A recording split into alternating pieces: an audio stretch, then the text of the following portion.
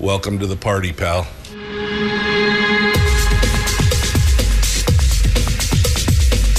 The Michael Dukes Show. The greed and the entitlement is astounding to me. What more could you want from a low-budget radio program? This is a dumpster fire. That was just BS. It is time to get a new perspective. We know just what you need, and we've got just the cure. Open wide and prepare for a steaming hot cup of freedom. I just don't fathom it. The Michael Dukes Show, streaming live across the world. Oh, baby, across the world on the internet at michaeldukeshow.com and across the state of Alaska on this, your favorite radio station and or FM translator. It is the Michael Dukes Show. Was that too excited? Was that too much first thing in the morning? Should I tone it down? I'm asking for a friend. I remember somebody saying, he's so loud sometimes in the morning. Well, sometimes I'm just, excitable. And maybe it's just because I'm trying to jack myself up, to get things rolling. So I don't, was it too much? Too much? I don't know. Anyway, here we are on Thursday, and just another beautiful day in paradise. I don't know. We're still in the dregs of winter. We still can't get away from it. It's still here. I'm waiting for it to it never ends. Never ends. But eventually it will be in sight. Welcome to the program. We got a good show lined up for you today, and if I do say so myself. And we're ready to rock and roll. We've got some headlines here that we're going to touch into. And kind of give you the lowdown of things that happened yesterday after the show and some of the news that's fit to print out there. And then we're going to dive into it with some guests today on the program. I reached out to, I don't know, must have been half a dozen different legislators. And everybody's busy. But one legislator answered the call. Representative Kevin McCabe came in. And so he's going to be joining us here in just a few minutes, and we're going to talk a little bit about the shenanigans, the hijinks, the gaslighting, the stuff that happened yesterday in the legislature, which was, it was a full-on clown show yesterday in the House of Representatives. I don't know if you were following this. I wasn't following this. I'll be honest with you. I was working. Had all kinds of stuff going on yesterday. But if you were following this, you were probably like buckets of popcorn going, no, watch this. Because it was a hot mess yesterday. And I'm going to try and give you some rundown on that. And then we're going to get some details from Kevin about what exactly happened. And what does it mean moving forward? Now, this weekend, of course, is Easter weekend. And so the legislature everybody's trying to get out of there because they want to fly home tomorrow for a long-ish weekend. So anything that impedes that is obviously problematic. But we're going to talk about that here in a few minutes. Then in hour two, we're going to talk with Sheldon Maier, who is a friend of the show. Sheldon and I have done several shows over the years. He is a small miner. He used to work out, he had a claim out on the 40 mile, and I think that's changed here in the past few years. But he continues to be a small miner, and he has had...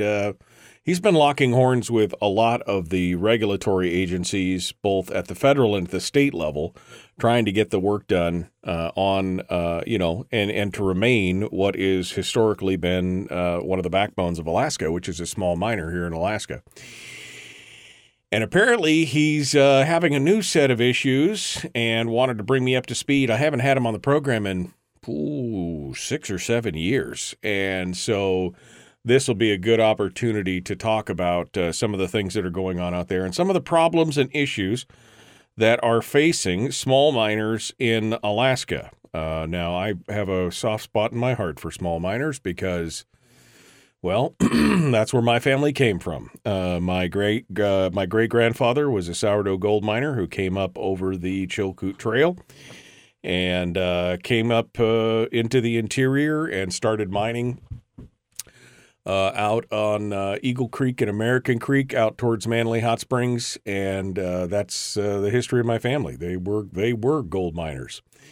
And so this is something that's near and dear to me, and we're going to get a little bit of a feel for where what Sheldon's doing and what's going on, and just try and get a feel for the overreach that many of the regulatory and burdensome hurdles that we see for small miners that they have to face, which, by the way, many of the large mines don't mind. They like it because it forces all the small miners out because they have the capital and the wherewithal to comply to some of these, semi-ridiculous regulations, and it forces all the small miners out, and then they can go suck up the claims, and then it's, so it's one of those things. But so that's the show lined up for today. Tomorrow's Firearms Friday, and I think before I open my fat mouth and say something wrong, I think holy cow, that was loud.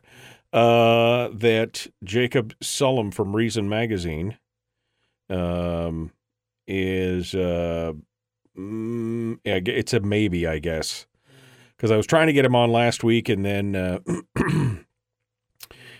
so anyway, I'll see if we can get Jacob Sullum on from Recent Magazine. He's been writing about some stuff lately on the Second Amendment, the Brune decision, and some of the other things that are going on that I think would be good to talk about. So, and if not, it'll just be you and me, and we'll talk gun stuff anyway, because it's Friday and it's my weekly therapy session. That I need it. It just keeps me lucid, keeps me sane. How about that? Okay. Headlines. Who's got your headlines? That would be me.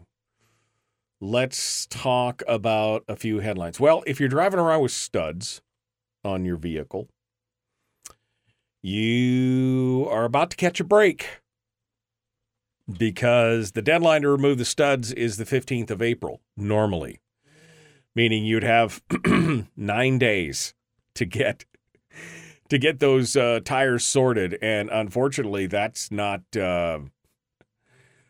likely to happen right now. I mean, the if you haven't got your tires scheduled if you're not standing at the tire store ready to get it done, you probably got a long wait. That's how it always works. I always love to watch the tire stores around this time of year, this and in September, when people are swapping on and off studded. I've never had studded tires, but people swear by them, and so I watch them swap them out once a year or twice a year, I guess. You know what I mean. But anyway, if you do have studded tires, good news. There's been an extension, an emergency order was issued by the Department of Public Safety yesterday, extending the deadline to remove studded tires by 2 weeks for both the northern and the southern parts of the state. Now, drivers south of the 60-degree latitude mark, making southeast, southwest, Aleutian Chain, southern Kenai Peninsula, Kodiak, have an extended deadline of May the 1st. That's 2 weeks after the initial deadline of April 15th. Drivers north of the 60-degree latitude mark, which basically makes up the majority of the rest of the states, and the highways like the Sterling Highway, have an extended deadline of May the 15th. The previous deadline for removal was May the 1st. In a separate announcement, the municipality of Anchorage said it's pushing back its deadline to May the 14th, meaning drivers in the city will have to have their winter tires off by May 15th. The Department of Public Safety cited persistent inclement driving conditions across the state as a reason behind the deadline change. Much of Alaska is experiencing prolonged winter weather after heavy snow this winter has extended the ice season. This 15-day extension for the studded snow tire removal deadline will provide additional time to switch to regular tires without compromising safety.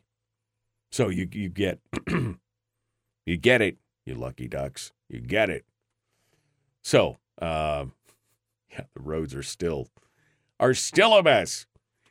What else? Oh, I guess I want to talk just briefly about this before we bring Kevin on. So yesterday here are the three separate headlines. Three separate headlines, all talking about the same story. ADN. Alaska House budget debates stall over plan to use savings for one-time school funding boost. That seems pretty innocuous, right? Right? Alaska Beacon. Some Alaska lawmakers stage brief walkout over education funding. Okay, that seems a little... Are we talking about the same thing? And then finally, the Must Read Alaska. Minority in House hijacks deliberations plays hooky as Democrats disappear to avoid budget votes. All three of these stories are talking about exactly the same thing.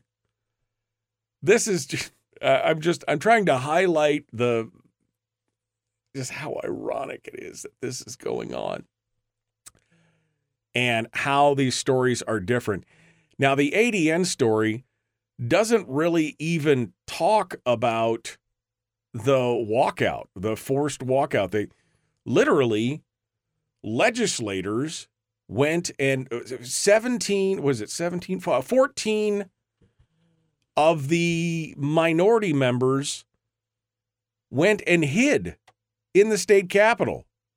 They locked themselves in their offices. They went and hid other places so that the discussion couldn't continue because they got upset by the fact that the majority changed the funding source on the one-time boost to education, the $175 million one-time boost to education. They changed the funding source from the general fund spending to a CBR vote because they could see the handwriting on the wall, I think, because the Democrats had previously tried to tie the half of the dividend. Because remember, the Democrats wanted to reduce the dividend to $1,300 the other day, and it got voted down. They wanted to change half of the funding from the dividend to be from the CBR as well, so they could hold that vote hostage. This is so politics, and this is so much politics of the shoe is on the other foot. Because in the past, this is exactly the tactic that the now minority, then majority used all the time. And now all of a sudden, it's you're holding our kids hostage. This is a bait and switch. This is a scorched earth tactic. That's quoting Jenny Armstrong, by the way. But that's what it is. Now, since it's about the children or something that they care about, that is just a wrong move. That is just a wrong move. But the Alaska Beacons and James Brooks actually has a very well-written article about this, and it talks about the history of that and the fact that kind of the shoe is on the other foot now. This is something that they were going on. But Zach Fields and the other members of the minority refused to say where they hid, only that it was nearby the Capitol. So they all left the Capitol building and held the whole thing hostage for over 4 hours. And when they finally came back, and they came back because the majority said, okay, fine, well, we'll just move ahead with the rest of the stuff. And Schreggy desperately tried to get everybody to come back. Then they basically just busted decorum all over the place and just started interrupting the speaker, not being called on. This is crazy stuff. So we're going to we're going to see what happens, and we'll get a full firsthand account of this from our friend Representative Kevin McCabe, who I'm sure was there for all afternoon and there was some heated stuff out there. I mean, even Bryce Edgmond was like, whoa, you don't talk to me like that, because they said they were holding the kids hostage, and he's like, I don't appreciate being called a hostage taker. Even Bryce Edgmond was a little PO'd about it. All right, we got to go. The Michael Duke Show continues. It is your home for common sense, liberty-based, free-thinking radio. Back with more after this.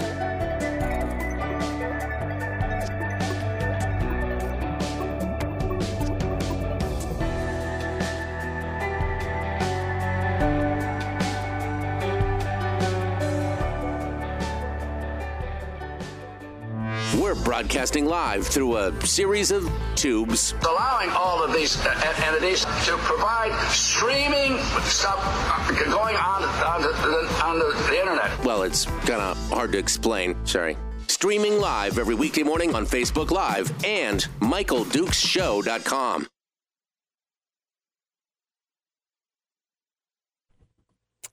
Unethical use of cornstarch. What?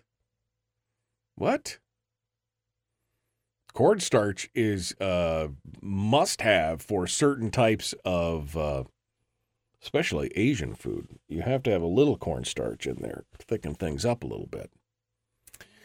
You could use arrowroot, but it's a lot harder to use, and it's a lot more expensive. The landmine was all over this. I don't always check the landmine. Let me go back over here to the Alaska landmine to see what his headline said. I'm curious. Does he said that the minority got loose? That's what I want to know. Did the minority get loose? Okay. Fled the Capitol. House minority flees Capitol as the majority tries to force vote on education funding increase. The majority pass. It became clear minority was not going to give their votes for the CBR draw, which would have sent a partially unfunded budget to the Senate. The minority members fled the Capitol after a brief recess. He said he interrupted Schrage. Bryce Edgman actually interrupted Schrage and said he will not be called a hostage taker. Interesting. One minority member told the landmine via telephone, the majority better order pizza because they're going to be there for a long time. Wow.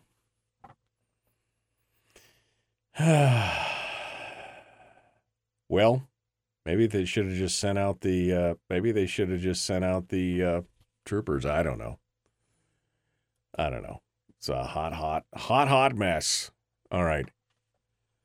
If you need cornstarch, you're not a chef. Well, I'm not a chef. I ain't got time to be a chef. I cook. Cornstarch is a necessary evil sometimes. Sorry, that's what it is. I don't know. Okay. Let's see. Nay, deserve to be scorched. That does not deserve praise. Let's see. I guess that's it.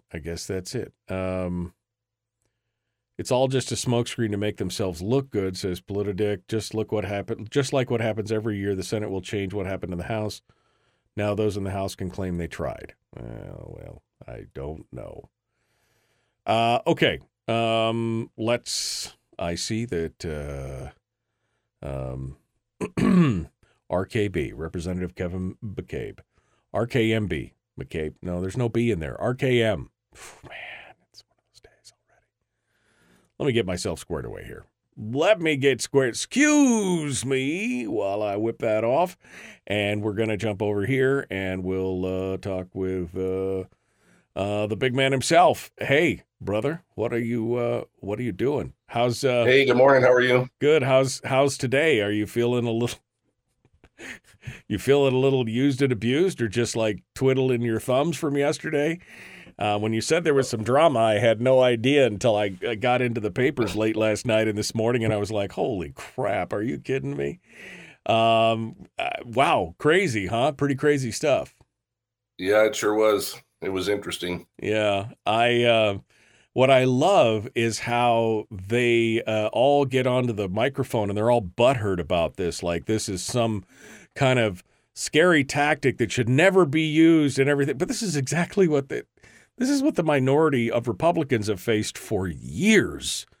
And it's just the same procedural maneuver that they used. And now they're like, I can't believe you did this to us. I can't believe you did this to us. So anyway, we're about to jump back into it, but I had to chuckle. I had to chuckle when I watched this happen. So, all right, Kevin. Well, we're all good. You look good, sound good. We're ready to go. We're about to jump back in 15 seconds out. So hold the line. Folks, we're going to continue here in just a second. Representative Kevin McCabe, our guest. The Michael Duke Show, common sense, liberty-based, free-thinking radio. Like and share, like and follow, do it all. Here we go.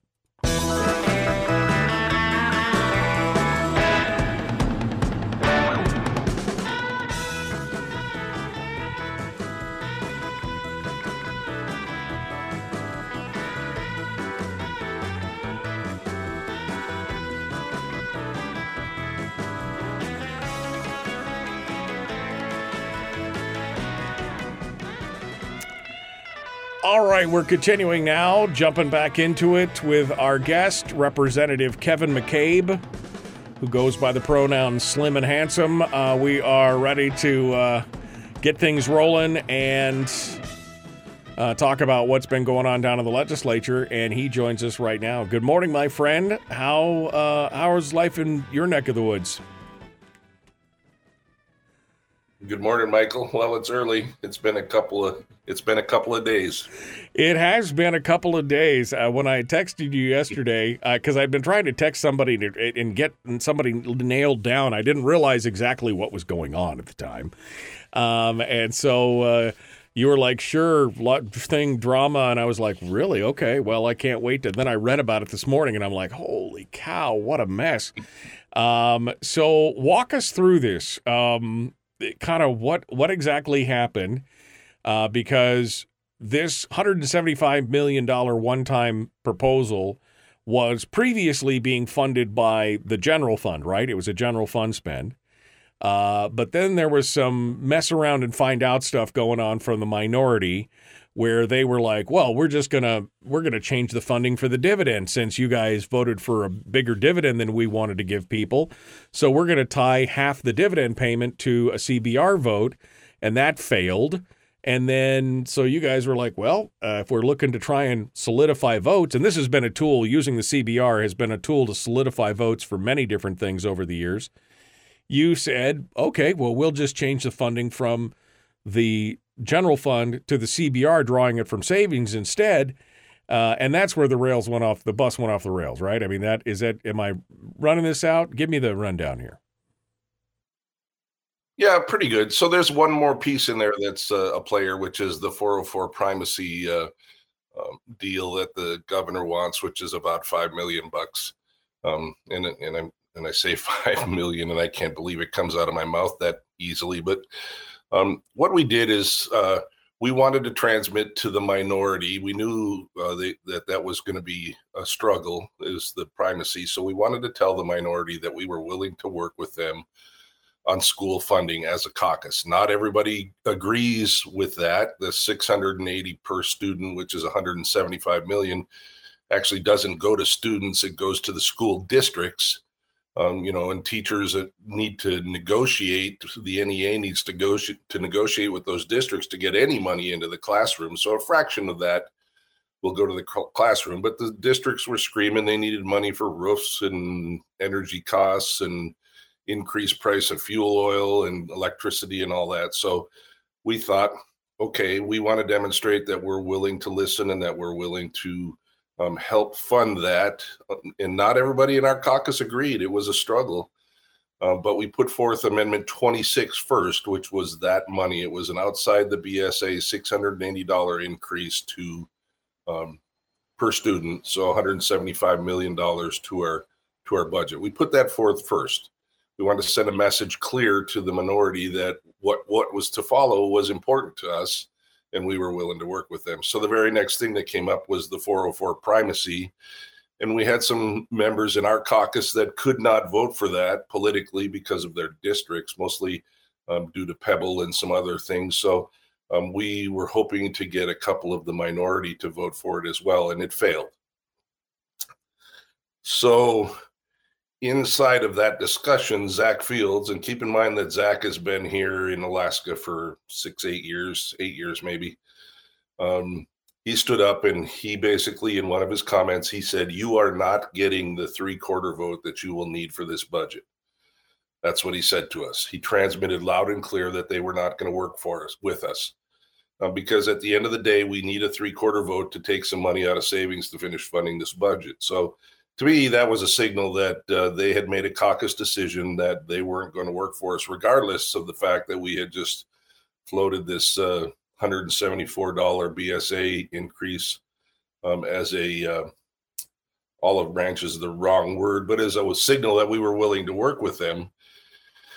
So that colored every vote thereafter, and we blocked almost $100 million worth of amendments that they tried to put in that were all social programs, and some of them good programs that I would have, in a different era, would have been interesting to vote on. But right, as a fiscal conservative in this budget era, there's no possible way that I could vote on them. Right, because they wanted to take many of these programs. They wanted to draw from savings as well, right?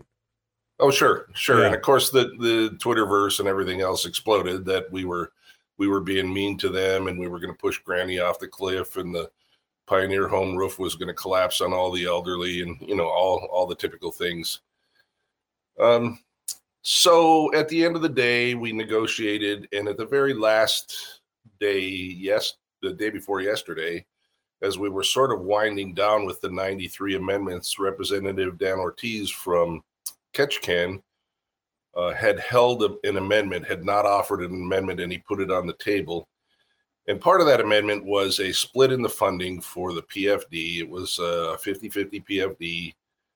Half would come from the ERA, which doesn't take a 3/4 vote, and half, which would be $18 million, would come from the CBR. And we were interested in that because it was a 50-50. It was exactly what we wanted. I mean, it's part of the governor's plan. It's part of the fiscal policy working group's plan. It's part of moving forward into this fiscal long-term fiscal plan that we were working on in Ways and Means. So we were interested in that, except it would have required a 3/4 vote for half of the funding. So at the end of the day, if we couldn't get their 3/4 vote, which Zach Fields said early in the debate that we would not get their 3/4 vote, then that would work out to be a 75-25, right?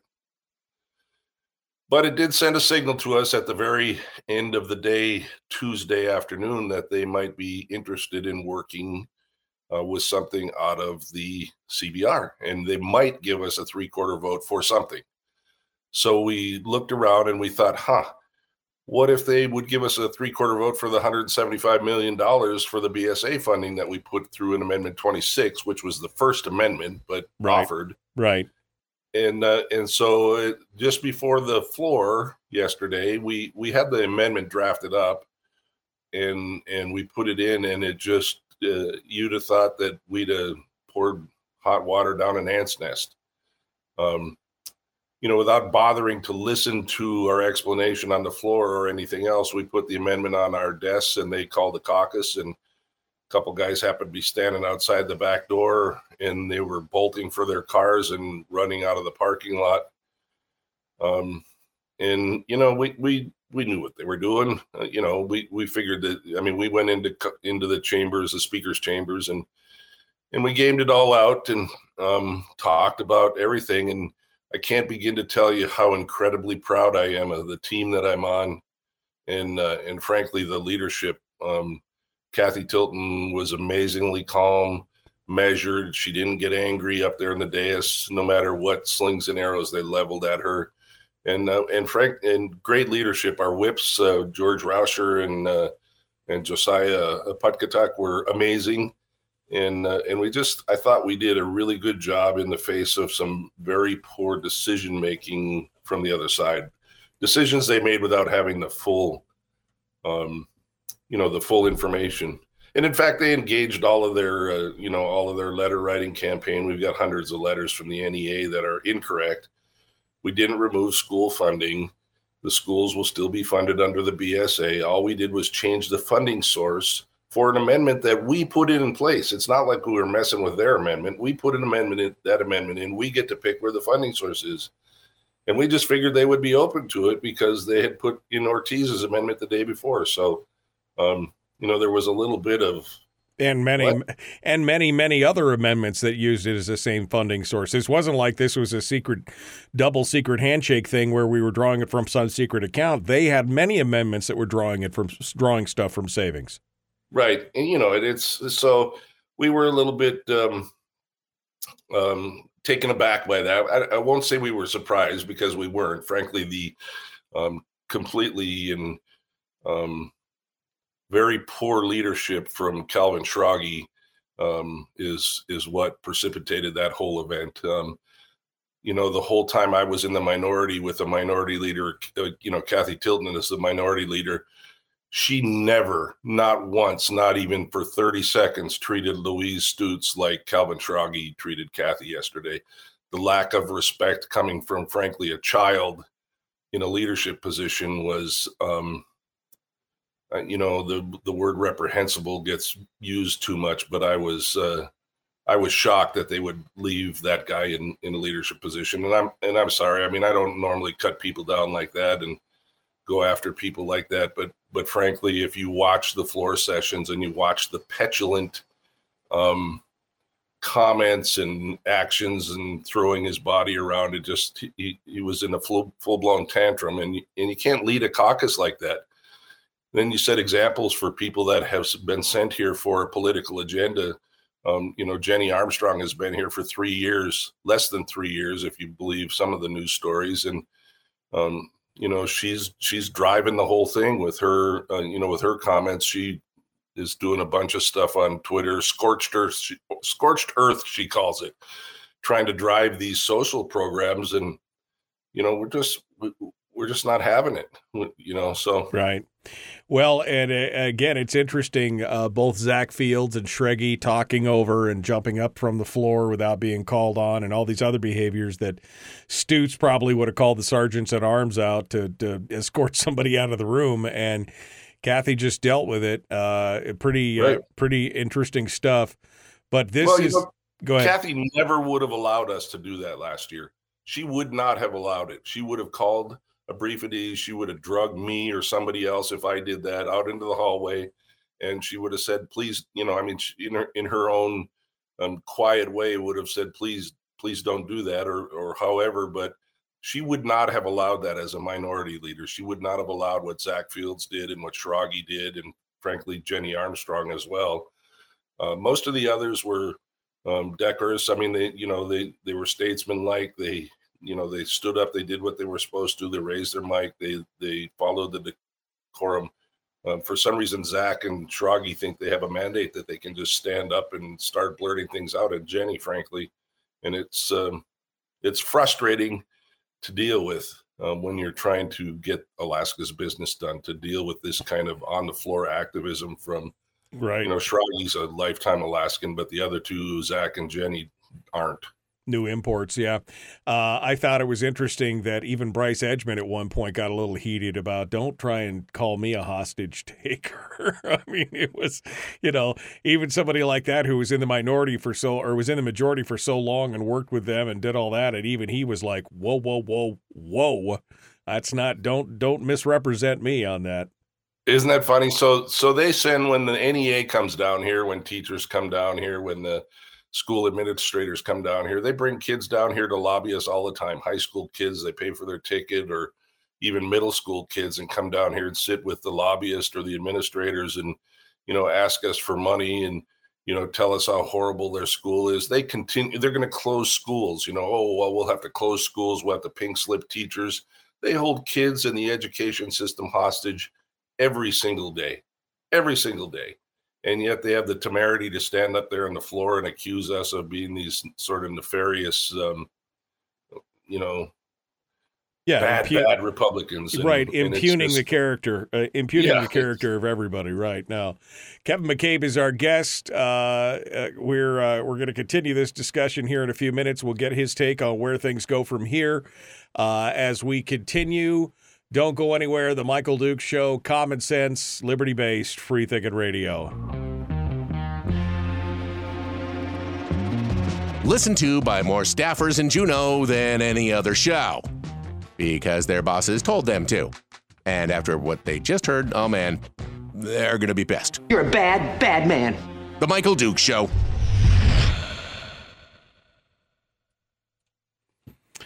Kevin McCabe continues with us right now. All I got to say is, Kevin, this is the shoe is now on the other foot. And all of a sudden it's like, oh, I can't believe they're crying to the heavens. And I had to laugh because of the differences in the headlines. I mean, I know you're not necessarily a fan of the ADN, but just reading these stories, one, Alaska House budget debates stall over plan to use savings for one-time school funding boost. It stalls, which sounds like, oh, they're just kind of having a debate. Then the Alaska Beacon says some Alaska lawmakers stage brief walkout over education funding. Okay, that's a little more. Then the Alaska Landmine says House minority flees Capitol as majority tries to force vote on education funding increase, which that actually sounds pretty good. And then, of course, must read minority and House hijacks deliberations plays hooky as Democrats disappear to avoid budget vote. It's just all these different takes on exactly the same thing. And if you read all of the stories, you can kind of read between the lines and see what's going on there. But what an interesting situation, considering you as a member of the minority, since you started in the Capitol, when because you started out as a member of the minority, had to deal with this all the time, and nobody was really covering this kind of nonsense going on. And now it's a big deal because the shoe is on the other foot. Yeah, it's sort of interesting. I happen to be standing outside with catching some air with right outside the back door of the House chambers there, and it overlooks the parking lot. And I would say fleeing is an accurate description. So we watched Andrew Gray and Jenny Armstrong and Andy Josephson come down the exits, and fleeing is appropriate. That's what they were doing. They were running to their cars and taking off. And one of the other freshmen that was standing out there said, "Hey, Jenny, where are you going?" And she said, "I'm going home for lunch." And that was a little bit weird because we were just at a brief at ease. So, and we know where they went. We had the troopers were at the airport. We had a staffer at the airport. We checked all the offices. When they put a call on the house, when we came back, when Calvin put a call on the house, we did what we're supposed to do. We went to the offices. We checked the bathrooms. We went to the Terry Miller gym building. Typically looking for them. We sent the staffer out to the airport because we had a landmine tweet saying that they were headed for the airport, and so I mean, we did what we were supposed to do. And did you send anybody to the NAA union office across the square? I'm just asking. Just asking for a friend. One of the other minority members has bought a big house down here. She typically wears a yellow jacket, and so they were all gathered there at her house. So, or they ended up there. They might not have started out there, but that's where they all were. So, it was an interesting thing, and I mean, they did their thing, and it's absolutely scorched earth. Yeah, it's I'm a little speechless. Well, to watch just to watch this thing, and of course, again, the whole idea here behind this, and they've obviously got their pit bulls. They know who to use here. They're using Armstrong, they're using Fields, they're using Schrege. And it's attack. If you don't agree, then you hate children. If you don't agree, then you're holding children hostage.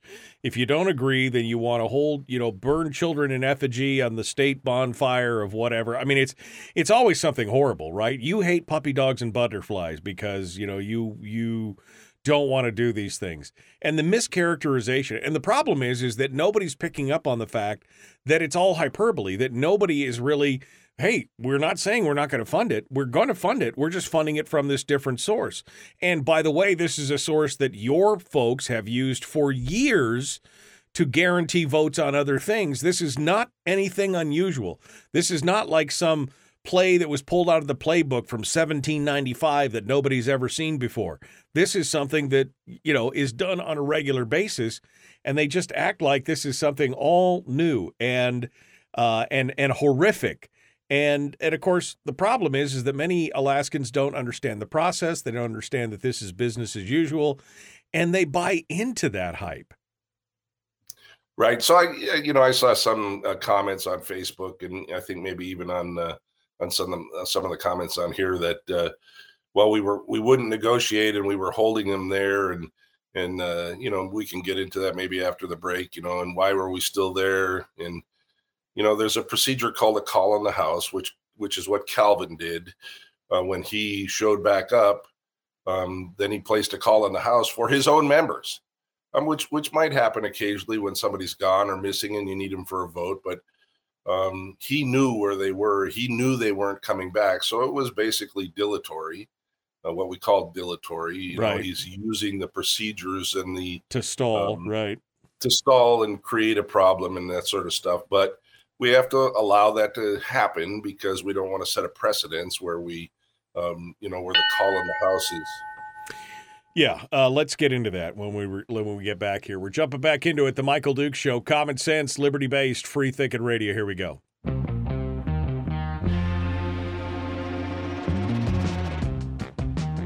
The Michael Dukes Show, seriously humorous with a pinch of intellect.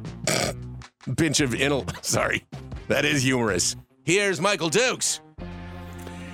It is a pinch.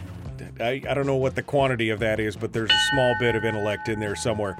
All right, we're jumping back into it. Kevin McCabe is our guest, and we're ready to go here on this.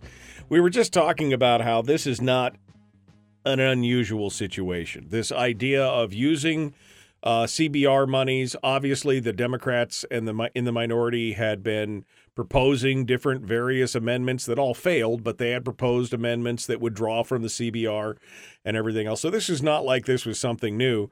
And then Kevin said, yeah, I mean, this is just using the political procedures as normal.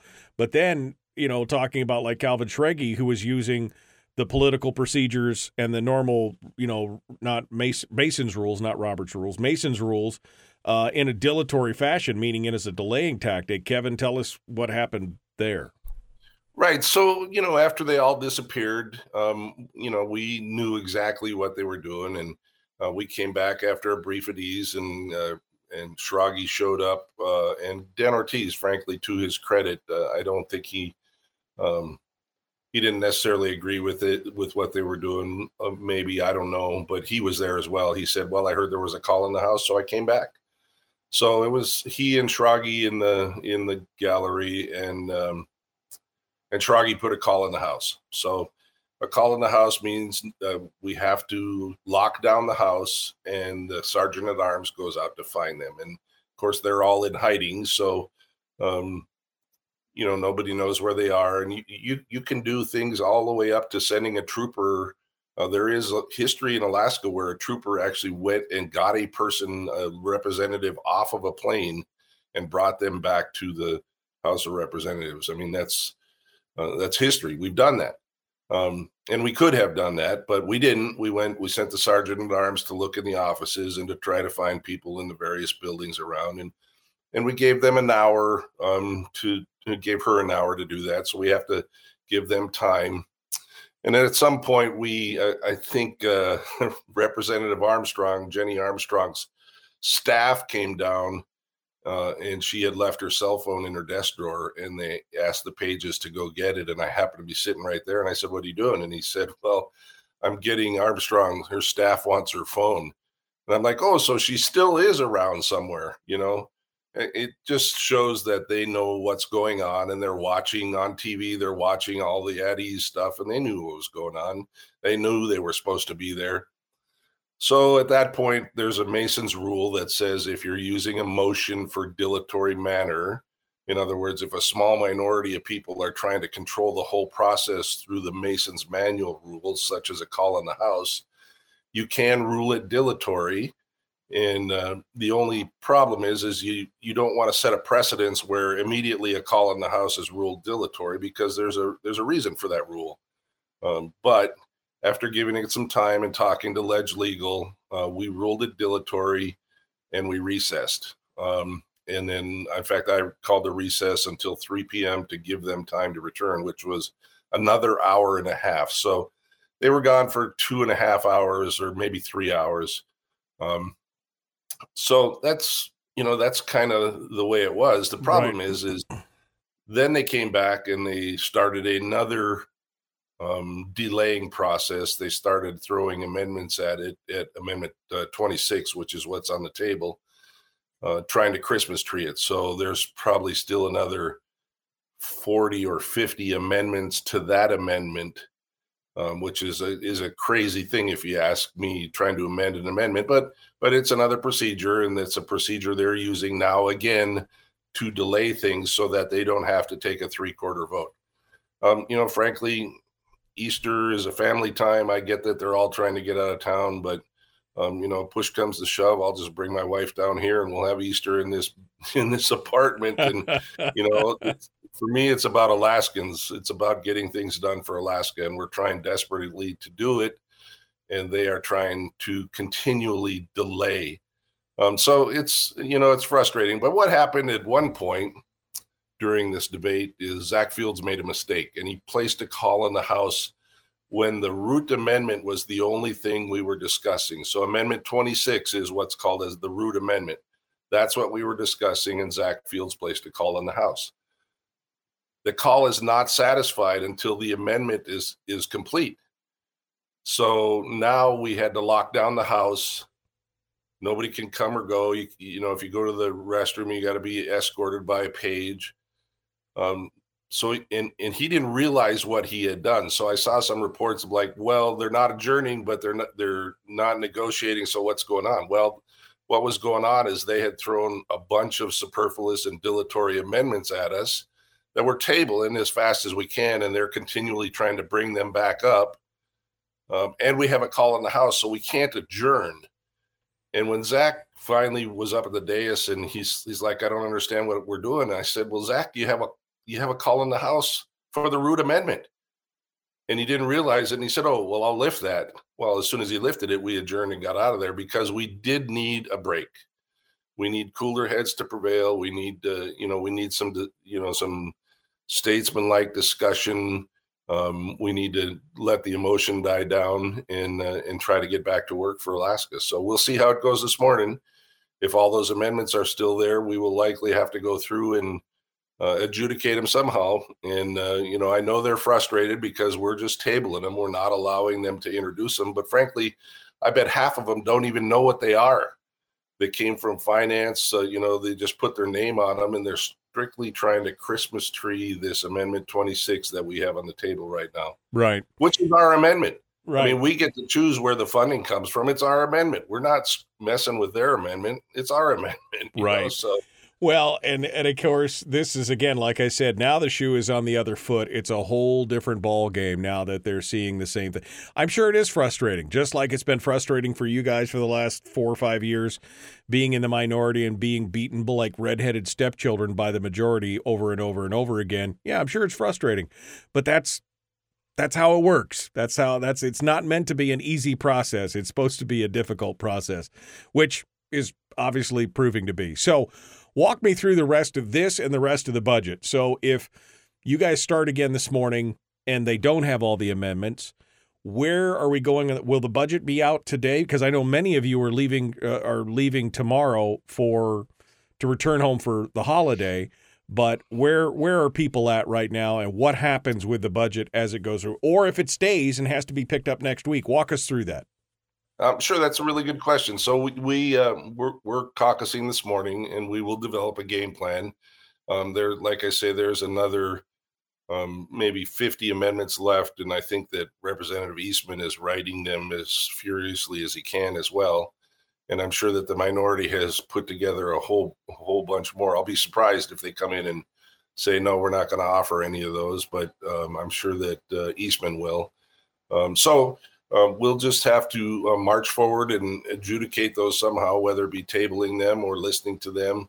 If somebody puts forth an amendment that they know about, that's their amendment, that's not designed to be dilatory and not designed to gum up the process, I think we're happy to listen to it. I don't think it will go anywhere because we have a plan for Amendment 26 for the $680 per child, which is the $174 million amendment. But if they have a decent amendment that is worth listening to, we'll listen to it. But if it's just there to gum up the works, we won't. So we'll get that done.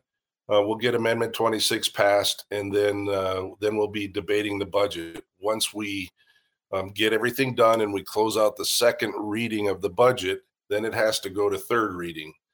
We can go to third reading today with enough votes in the House, but if any of the minority objects, then third reading takes place tomorrow.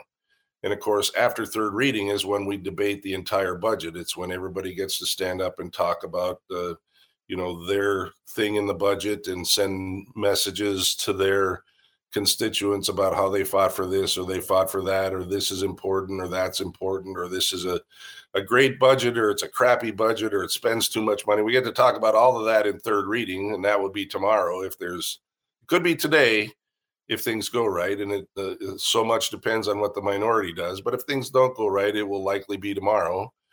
And then we'll debate that. And with 40 people wanting to talk to their constituents from the floor, it will likely take all day. And then we'll transmit it to the Senate on Friday. And then the process works from there. The Senate will go through, they'll do their thing in and out. This program, decrement or not. So. All right. Well, we're down to the last minute. So final thoughts, Kevin, before I let you go here.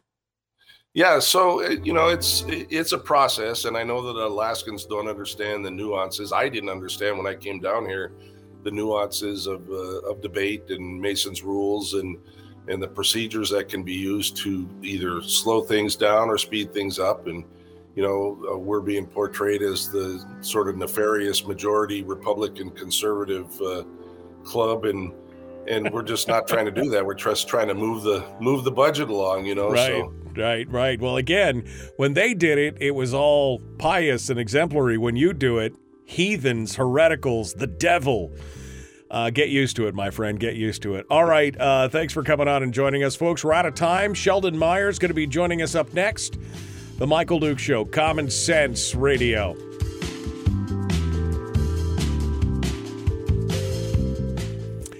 I got to laugh at the poor, pitiful me kind of ideas of, oh, look at us, we're being oppressed. I mean, you guys, the shoe is on the other foot. This is it. You guys have been doing this for years, and it is what it is. It's part of the process. There's a majority and a minority. That's how it works. Quit your bitching. Right. Go ahead. I can't say enough about the majority leadership and how well we have worked together as a team. Bryce Edgman and I have been at odds many, many times in the last decade, very angry at each other at times. And when we brought him onto this team, one of the things he said to us is, I play for the team I'm on. I dance with the person that brought me. And he has proved that in spades. He is absolutely working with us, as is Neil Foster. I know that some were worried about putting them in the co-chairs of finance, and they are absolutely a part of our team. So our team worked well together. Kathy Tilton is an amazing person on the dais. Craig Johnson is working as a rules chair. He's very smart and giving us great guidance. So I'm very, very happy. Very happy with them. A little dismayed that the leadership on the other side is frankly what created this whole situation. Yeah, it's frustrating. Well, hopefully we can get the budget done before you guys got to leave. Otherwise, it's next week, right? And then it's a whole another restart all over again. Yes, we could work through the weekend. That would be a shame. But that has been suggested that we continue to work through the weekend because to us as conservative Republicans, again, it's about Alaska. It's about getting the budget out. And if we have to work through Easter weekend, that's what we're sent down here to do. So I suspect that will be a suggestion right in caucus this morning. So. All right. Well, Kevin McCabe, thank you for coming on. I appreciate it. I know it was good to get the rundown on this right after the thing. It was fortuitous that you answered my text. So I appreciate that. Thanks for coming on board, my friend. We'll see you again soon. Absolutely. Thank you, Michael. I appreciate it. Thanks for coming on board. All right. We are coming up Hour 2, I see Sheldon Maier is in the green room. And so we're going to get over to him here real quick before I get to some of the chats here and some of the comments. We're going to test his audio and make sure everything's up and running. And let's get him going on right now. Good morning, Sheldon. How are you, my friend? I'm good. How are you, Michael? Good, good. All right. Sounds good. Looks good. Got that beautiful Alaskan scenery behind you. You're just like, it's that green screen, right? It's all green screen. It's all camera tricks and effects. It's not real. It's good to see you again. And I'm looking forward to having this conversation. And we'll give folks a little bit of a rundown of some of the challenges you faced in the past that we've talked about, you and I have talked about, and kind of tried to help raise awareness about. And then we'll talk about the latest batch challenges. Okay. So if that works for you, we'll do that here in just a minute. Okay. Yeah. Sounds good, Michael. Good. I'm going to put you back in the green room for just a second here so I can finish up what I'm doing here in the thing. Okay. Let me go back here, comments, and see what some of the folks have said. Terry says the troopers should have been called. Stop pandering to the spoiled brats. There's a lot of comments about them acting childish. Yeah. Ben Carpenter makes a valid point, which I had not considered.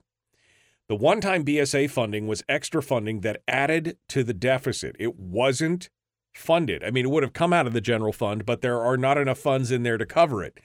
Changing the funding source ensured that it would be funded. It's part of the political negotiations for action on a fiscal plan.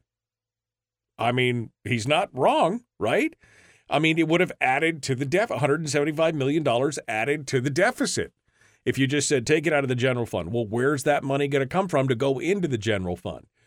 So it was there, but it wasn't funded. So that's a great point. Another point that I saw earlier from, I'm looking for it right now, because all the school districts are running around crying poor mouth, right? Poor, we're going to close our schools. Our children are going to be in the streets, and there's going to be no buses, and they're going to have to walk to school uphill both ways in the snow. And Donna Artwin points out school districts have $240 million in COVID funds that they have not spent or expended. They're not broke.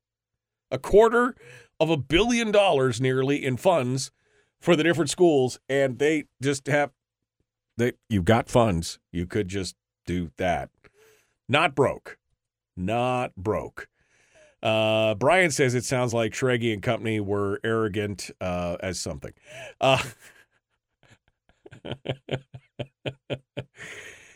Jess is asking, what meeting did that happen in? That was the House floor session all day yesterday. All day, Jess. All day.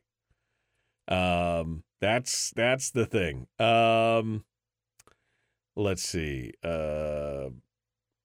It's way longer than Jenny Armstrong. Oh, she's been in town way longer than Jenny Armstrong. Okay. I'm just scrolling backwards here.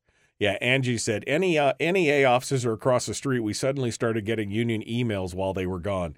So maybe they all just immediately skipped across the street to the NEA office, got them all riled up, and then went over to whoever's bought the new house down in Juneau. I don't know who Kevin was talking about, but somebody bought a house down there in Juneau, and that's where they're doing their thing. But anyway, it's interesting stuff. I'm just looking through here. So they're not going to play along. They're not going to play along to get along. Table all the rest of the amendments like you did last year. How dare they? Well, that's part of the process, isn't it?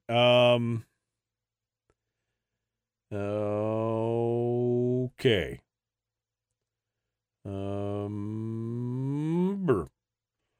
Okay. There would not have been all this theater with a majority if their budget was not in about $580 million deficit. The education budget add-on is only $175 million of it. If the majority had put a balanced budget, I guess, it would not need a 3/4 CBR vote. Well, that's true as well. Unless, of course, you wanted to try and keep things working. Let's do it. Whoa, buddy. Put that thing back in its holster. We haven't gone anywhere. I don't understand. Check out the MichaelDukesShow.com for information on how to get access to the podcast. Welcome to the party, pal.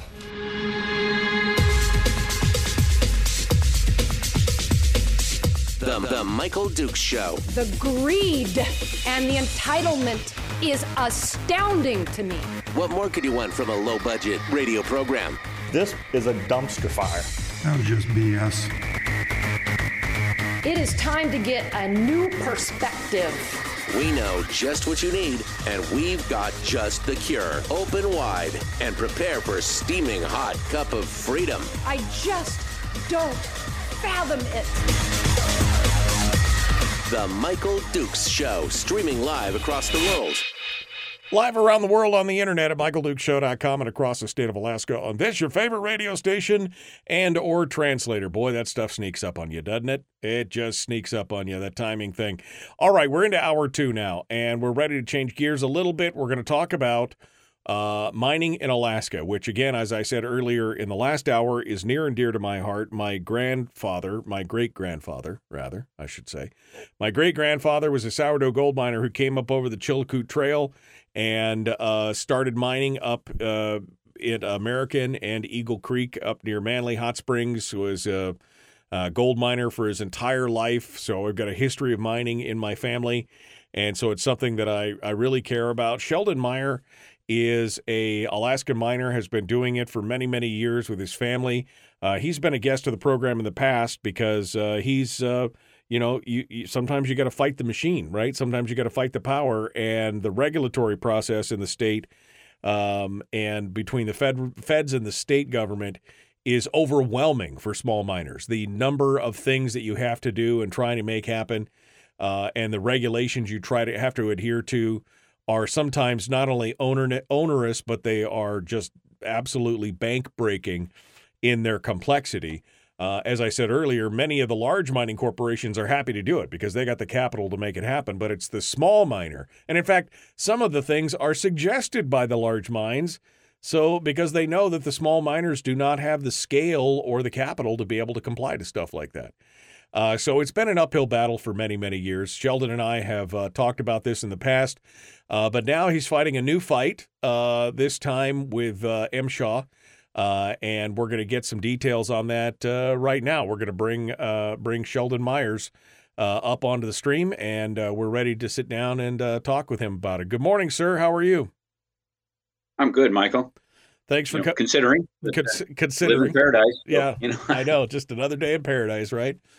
Yep. All right. So, Sheldon, first and foremost, give us a little bit of a background on yourself.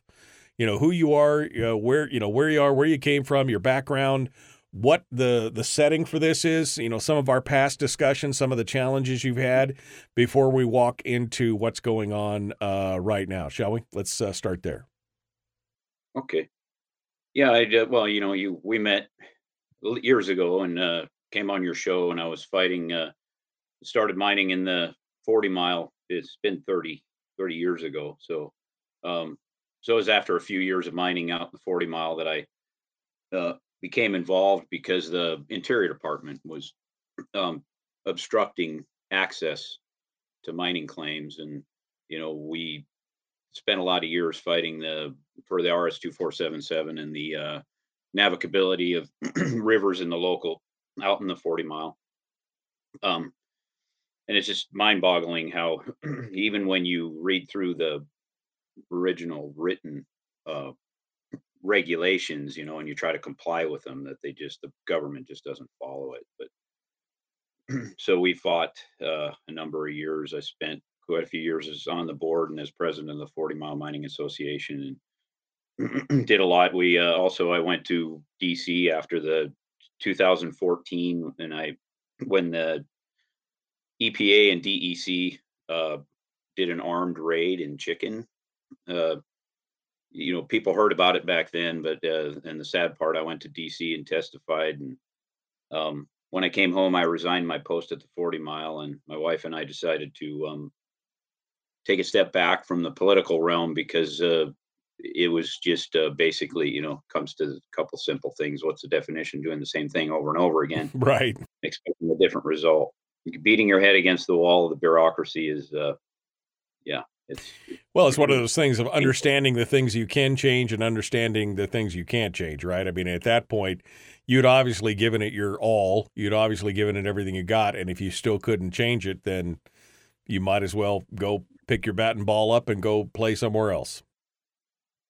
Yeah. I mean, we stayed out in the 40 mile until we sold the mine out there, and I moved in. We live in here in Fairbanks, but our mining now at 17 miles east, right next to the Pedro Monument.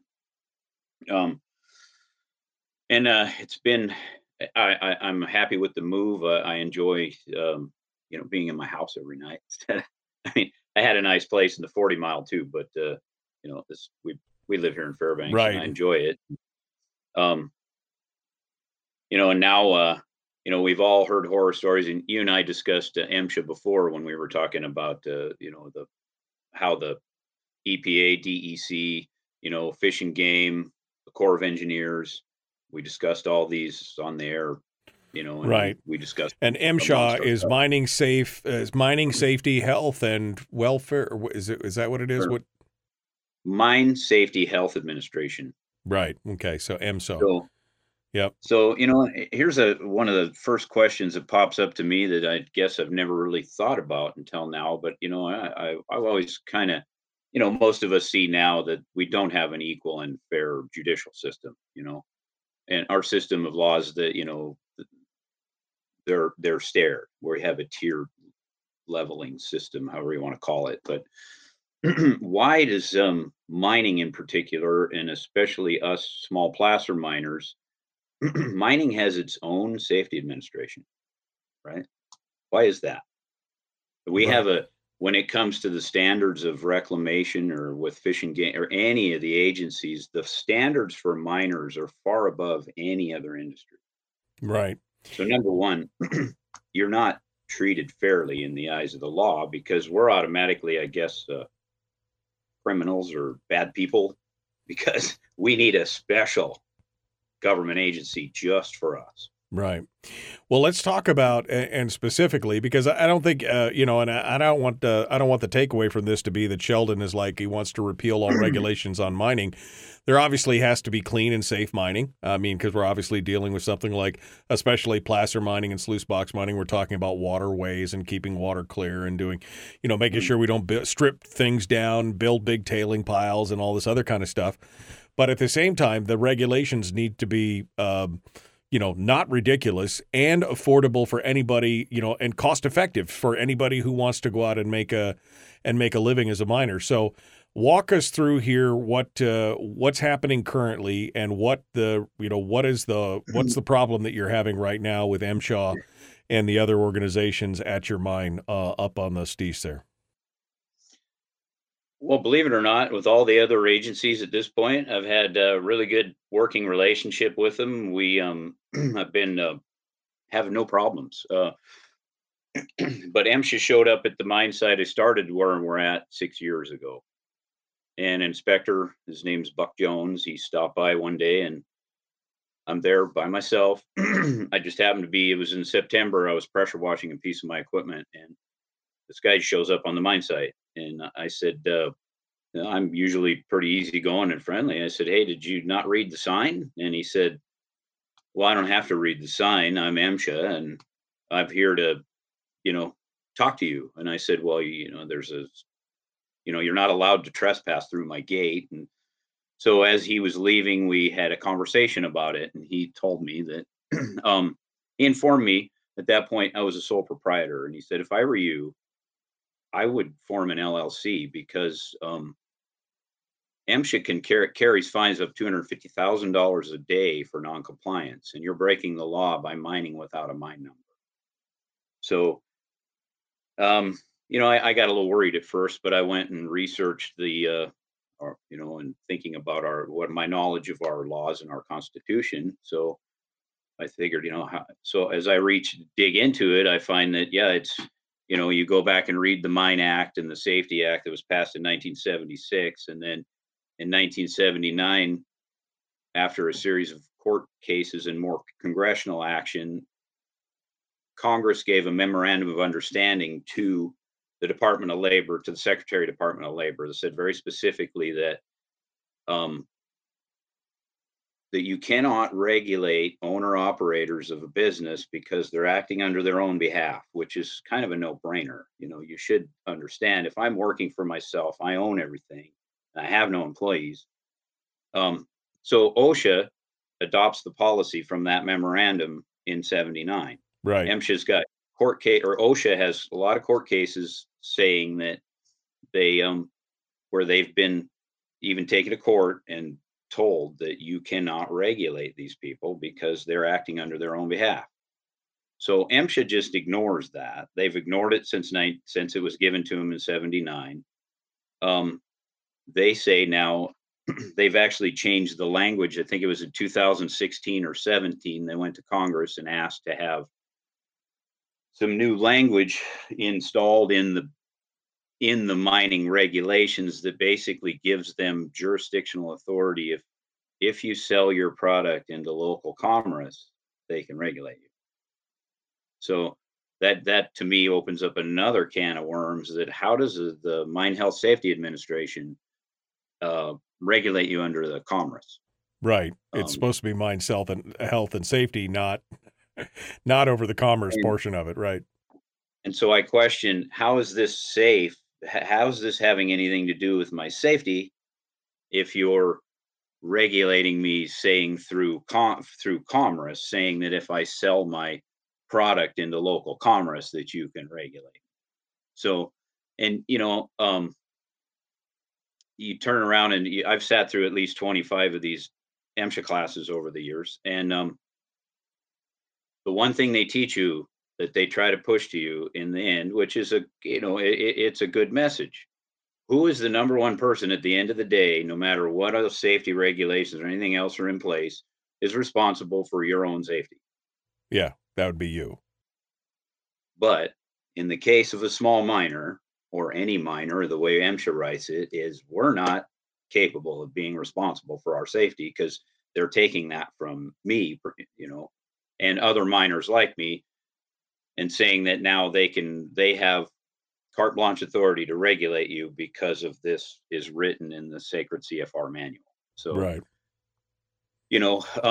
So then again, I've had the initial conversation with this first inspector 6 years ago, then last year, and then I hear all through the grapevine through the last 5 years that MSHA's got it out for me because I've said no to them and I refuse to sign up. So they pressure all the miners in the neighborhood, telling them, yeah, that guy, Mr. Maier, Sheldon, we're going to bring him in. We're going to make him. And this is stuff I'm hearing through the rumor mill. They're going to make me bend the knee. They're going to make me come into compliance because I'm out of compliance. And I'm like, but I've been doing this for 30 years. I have all my digits still. I've never lost a day's work working for myself because I injured myself. Right. And what's their complaint? For just a second, Sheldon, let me sideline that for a second because we're coming up on the break. In a brief 1 minute, can you tell me what is their beef? What is the compliance that they say you are not? What is the thing that you are not complying with that they are demanding that you do? And apparently pointing to some reg saying that you're not doing it. What are they saying that you're not doing? I'm mining without a mine number. Without a mine number. Yes. So what do you have to go to MSHA and you have to beg permission and they give you a number and you have to pay a fee, I'm sure, and everything else to do that. That's the whole kick here. Yeah. Basically, the bottom line is I refuse to get a mine number because I refuse to recognize the fact that they have the right to oversee my safety. As a sole proprietor. Right. As a sole proprietor. Yes. Right. Sheldon Maier is our guest. We're going to continue this discussion, and we're going to have we'll examine this a little bit further. The Michael Duke Show continues right after this. Don't go anywhere. Back with more in just a moment.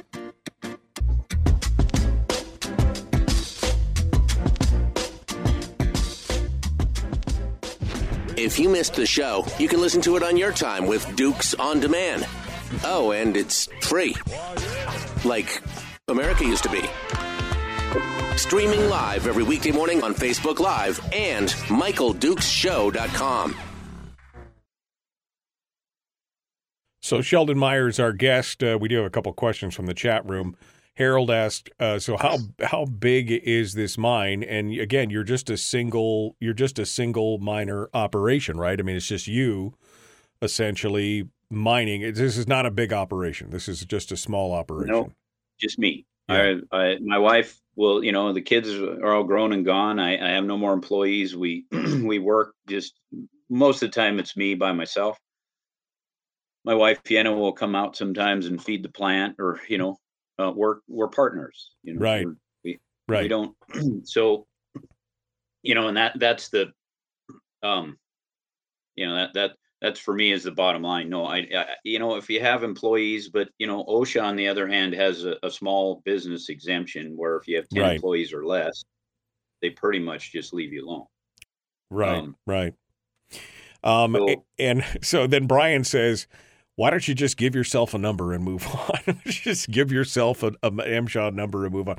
But you're basically doing this as a protest to say MSHA doesn't have the right to force you to get that number under what you were talking about with OSHA, et cetera, what the mining language says. Well, that's the thing. Part of what this crux of this for me too is after researching it, me, even before all the issues, the Interior Department, EPA, DEC, all these other issues, Corps. What I find is miners in general and people in the public always say stuff like that. Why don't you just give yourself this, or why don't you can go? I would move outside and go back out where you were and try to hide from them. Or if you just own old crap, it doesn't. There's always a way to try to, just hide or circumvent the system. And I'm saying, but it's kind of time to, there's so many things that are wrong with this, Right. because they run, they show up like this. When they showed back up at my place, this summer, an inspector shows up at my gate and I'm just getting ready to leave. I was driving out to the gate and I see some guy poking around in the trees and I'm right next to the Steese Highway. Right. So as I pull up, he runs across the highway and jumps in his pickup and then comes over and blocks my gate. And he's got U.S. plates, United States government plates on the truck. And he gets out and he says, "I'm Jared Town from MSHA." And I said, I guess I kind of guessed who you were, but what do you want? And he says, "Well, we got a complaint. We had an anonymous complaint about you." I said, "About what? What was the complaint about?" And he says, "Well, you're mining on you have unsafe work site." And I'm like, unsafe for who? I mean, really? Right. So I refused him entry. And I said, "Look," he goes, "Well, I had to follow up on this complaint." And I said, "Okay, I'm giving you your follow-up. I'm the only one here. I didn't call in on myself." And I would be completely flabbergasted and shocked if someone in Fox, Alaska that embraces mining called you to complain about me being unsafe over here. Right. Now this is again on a you have this is a claim, right? You've already got so you have I'm on a state claim right now. It's a state mining claim, right. So you have it you're on a claim, you're doing it all right. You've been mining for 30 years in the state. I mean, this is nothing new for you.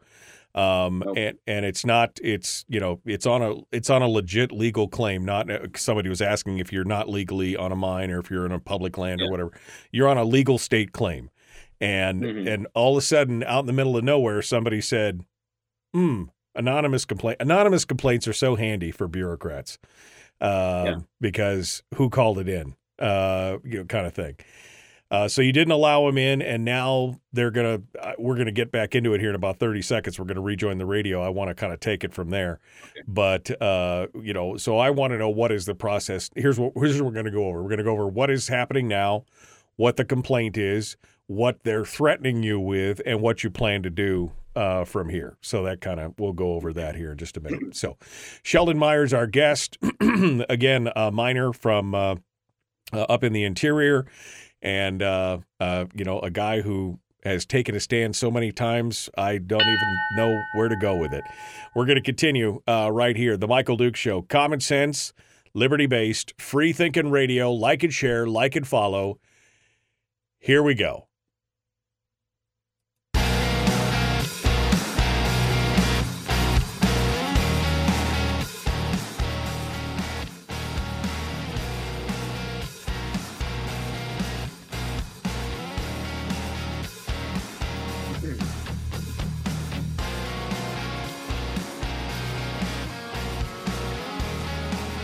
Okay, welcome back to the program, The Michael Duke Show. Continuing our discussion with Alaska small miner Sheldon Maier, who is been, he's been out there. He's been mining for, 30 years probably, Sheldon, in various areas around the state. Started out in the 40 Mile, now is up on the Steese Highway, out past Fox, and has been working his mine there and has been facing some harassment from MSHA, which is the Mining Safety and Health Administration.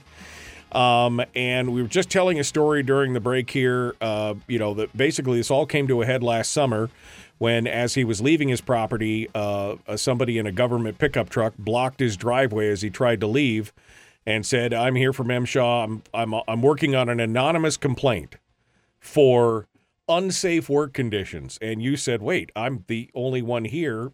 I'm up on the plane. It's all private property. Who complained? I didn't complain on myself." So you're starting to feel like this might be a little bit of a witch hunt, especially after you were talking about all your miners in your area saying that MSHA has put the word out that they're going to, put a hit on you. Not a real hit, but, they're working against you. So what? So this was just another example of they're looking for something to get you on. Well, this is where it even gets more bizarre. About 2 weeks later, because he stood and told me at the gate that day that he couldn't come through it because it's locked and says no trespassing.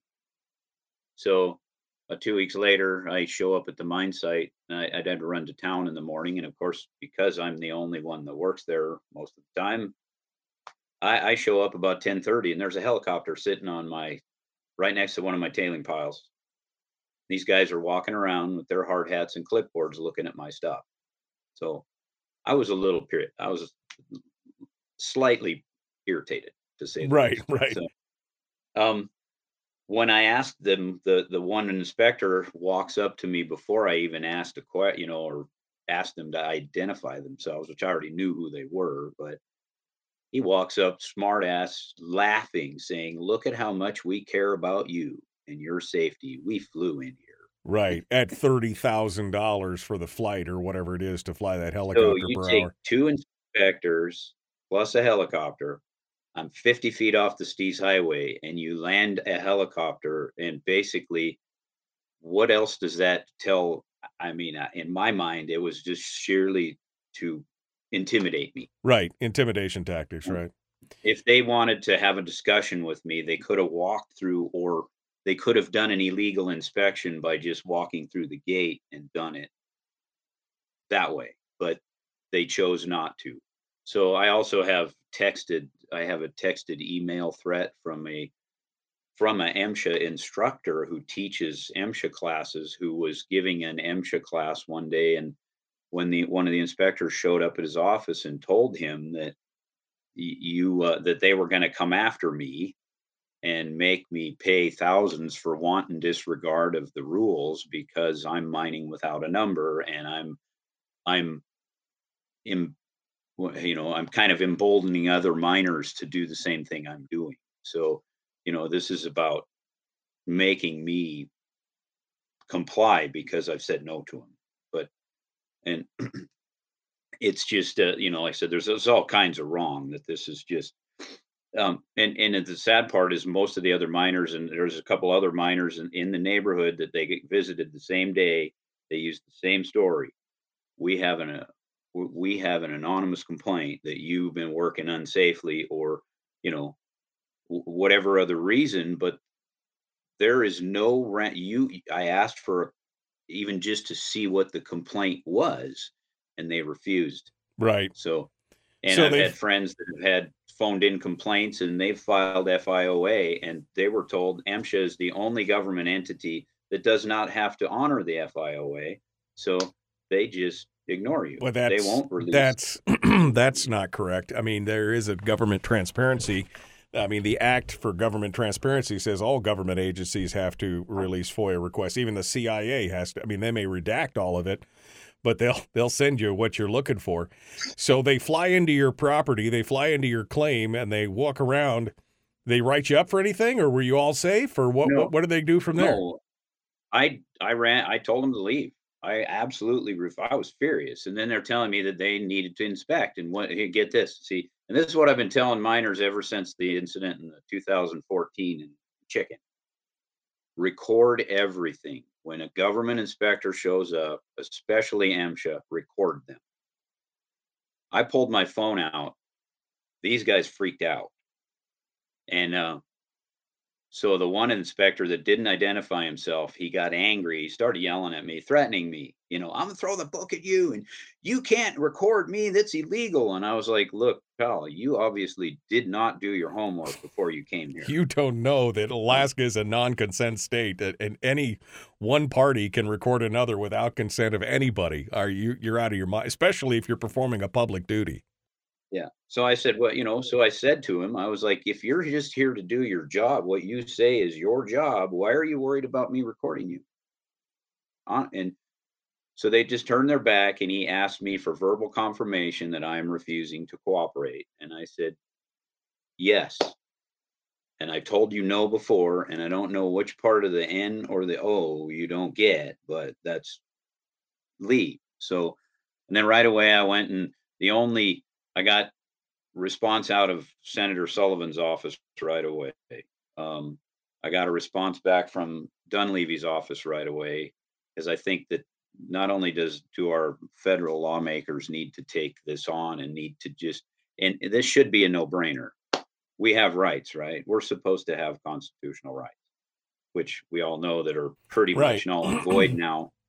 But I still believe in them, so I'm standing up and saying, no, I'm not going to cooperate with you. And there's no way in our system that we should be allowing a government agency to act like this, because other miners in the neighborhood, I got a couple of them to come out and talk with Jim Matherly at Dunleavy's office with me. And these guys are scared because they've already been in the MSHA system, and they've already faced $50,000, $60,000 in fines. And again, guys work by themselves. These guys are, and MSHA tells them now that they're making the new rule is you can't work alone. So they're going to get away from the whole that if you don't have employees, they're telling you that it's unsafe for you to work alone. So you have to hire somebody, and then you have an employee. And now they have justification for what they're doing on top of it, because now there's more than one person.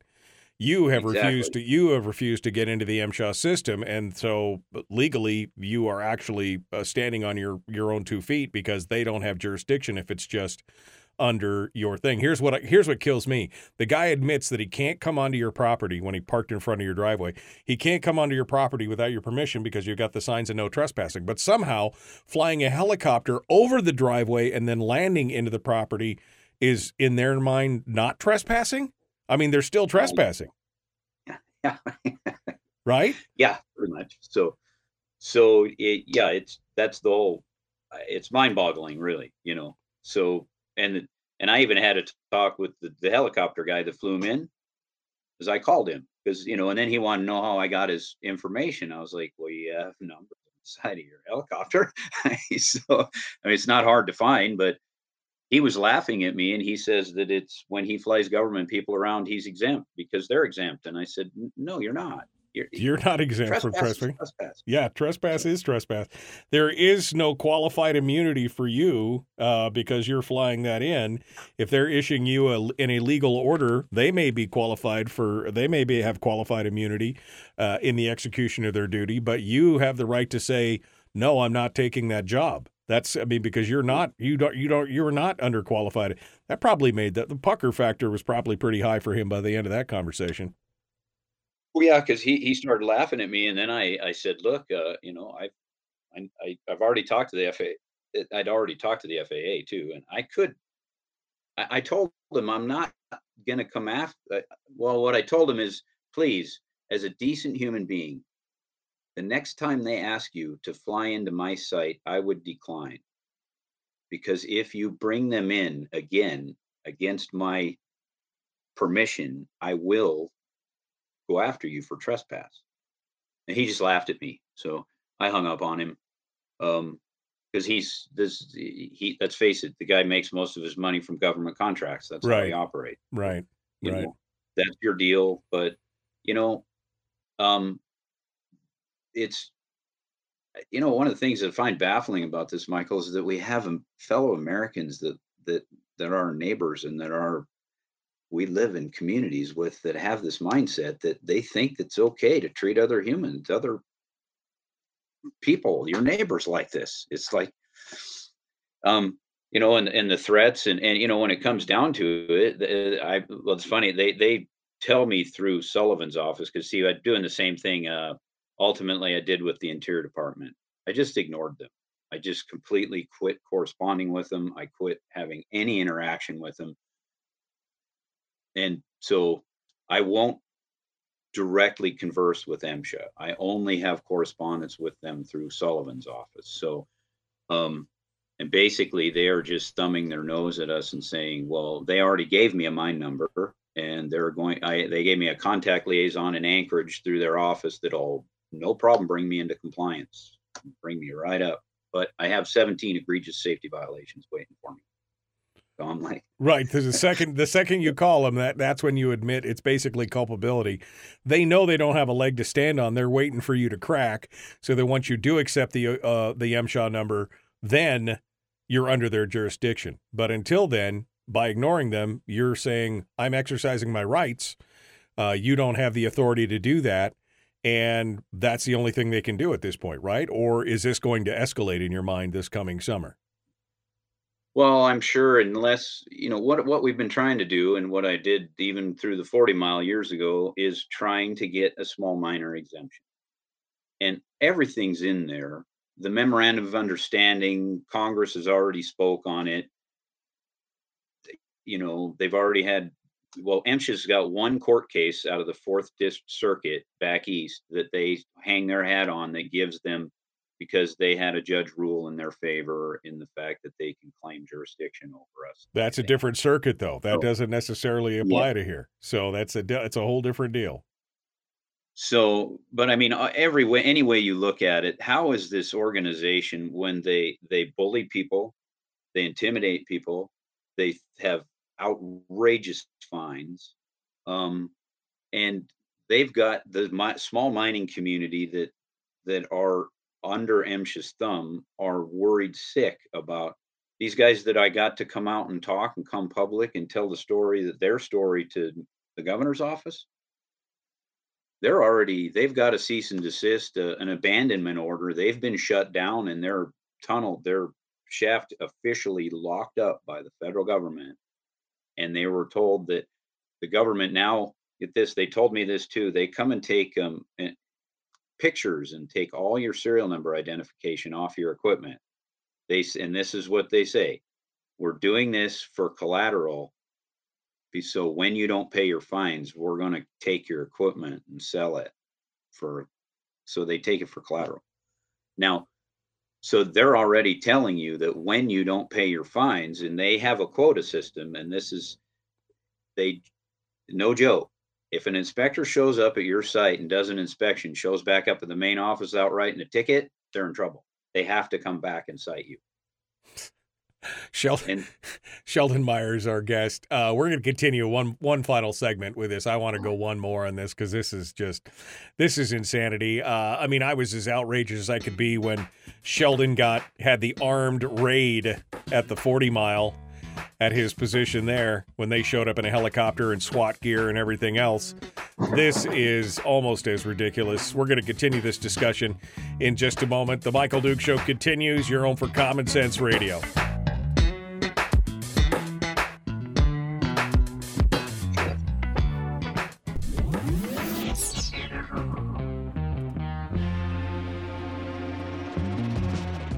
running on 100% pure beard power. Oh, also some coffee. We dip our beard in coffee. Ha, nice beard. The Michael Duke Show. So there's a lot of people in the chat room right now who are incensed about what's going on. But, I mean, they don't even know the full story because most of these people were not around when you and I talked last time. I mean, you literally had a helicopter-dropped black jackbooted thug kind of group of folks show up at your place and try and shut you down out on the 40 mile, which you eventually won that fight, right? I mean, you came No, into. well, Go ahead. I'm sorry. actually, Michael, they didn't visit me. They I wasn't one that got visited because I was the president. I was elected to go be the mouthpiece for everybody, but they did. That was the crazy thing. Even the weird and about that when I went to DC and testified, and everybody was incensed and outraged that this could happen. Nothing happened to nobody on the government side of things was even reprimanded. So basically, nothing happened. And some of the miners out there got fined. Forget this, and this is what that when they didn't show up at a lot of the mine sites in a helicopter, but because there was too many of them. There was 6 or 7 of them at a time, and they would like the one of the mine sites on Canyon Creek. They rode in on 4-wheelers, and as soon as they crossed the creek, the last 2 guys over the creek crossing jumped off their 4-wheelers and took water samples and Imhoff cones, and then in the end, they're charging the miners for water pollution. Even after they just drove across the stream, so they're picking it up downstream from where they just crossed on 4-wheelers, and then they're taking the sample. Yep. And what I tried to convince the people in the 40 mile after that was, guys, the best thing that I can see that we can do to combat this is, as a group, is peaceful noncompliance. Just don't comply with it. Ignore them. And then, we need to get some language changed in our policies because these, I don't know. I'm kind of running out of ideas, because when, we all know when we try to go work with our politicians that right. We try to make it work. But, Sullivan's office has been pretty responsive to you, obviously helping you out. Has Murkowski's office or Peltola or anybody else? Have you talked to anybody else? Yeah, well, Sullivan's office was super responsive, and they've been on it the whole time. I've been directly through them. Murkowski just, I had a really good working relationship with her through the whole 40 mile stuff until I just, kind of dropped off the face, and I went quiet for quite some time. So, but her office just blew me off. They basically said, you can contact the OIG, Office of Internal, Office of the Inspector General, right? Yeah. Yeah, for the Department of Labor. So she just their office just shunned me to file a complaint with the IG's office, so I try to file a complaint through the Attorney General or the Inspector General's office, and what it does is it just on the MSHA side, it just kicks me in a loop to where I can go in and file a complaint as an employee against my employer. So I can't file a complaint unless I'm an employee and want to file against my employer. Right. So then I got a hold of an external IG's office, and they're working on it, but they're getting stonewalled from the Department of Labor. Their internal IG's office just sent me a response that said, this is an MSHA issue. Just go directly to MSHA and deal with it there because it's an MSHA issue. And I'm like, you obviously didn't read the complaint. I'm not going to if you get roped up in the MSHA system, they will, they even have a secret little private part. They have a collection agency that's directly connected with the IRS. So it's a scary deal. Right. So you got an organization with huge teeth that has people scared and intimidated. And so a lot of people's answer is to hide or to just do something over here where they may not notice me. And I'm like, but I'm not doing anything wrong, and I'm not colluding anything, and I'm not ruining anything. And I'm over behind a locked gate, which a lot of us are by ourselves. And because there's no reason except the fact that MSHA just refuses to comply, but we need to have a small miners exemption, just like OSHA has a small business exemption. But I think when you come right down to it, how can it be deemed constitutional in our system that one industry in the whole country has a separate safety organization that also claims that they can regulate you through the Commerce? Right. And Exactly. if you know anything about the Commerce Act, Right. it doesn't necessarily apply to Alaska because we're not connected to the rest of the United States. Right. No, it's some crazy stuff. All right. So here's what we're going to do. We're about to come back. We're about 30 seconds out. We're going to talk about what you see coming this next year, and then what people can do, what the listeners can do to help, because we got a lot of listeners here asking, how can we help? How can we make this, how can we make a difference on this? And this is infuriating. This is bureaucracy run amok. This is bureaucracy acting as, somebody says, the Stasi, right? The jackbooted thugs. This is bureaucracy completely acting as if they are the law. Let's get back into it. Here we go. The Michael Duke Show.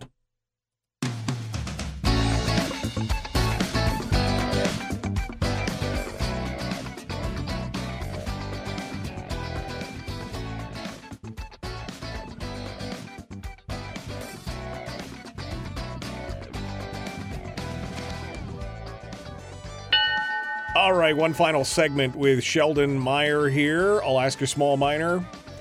We're talking about his trials and tribulations, this time with MSHA, the Mining Safety and Health Administration, who, based on the descriptions that Sheldon has given, seem to be bureaucracy run completely amok, and basically justifying what they're doing and acting as if they are the law and above the law and can do whatever they want to do.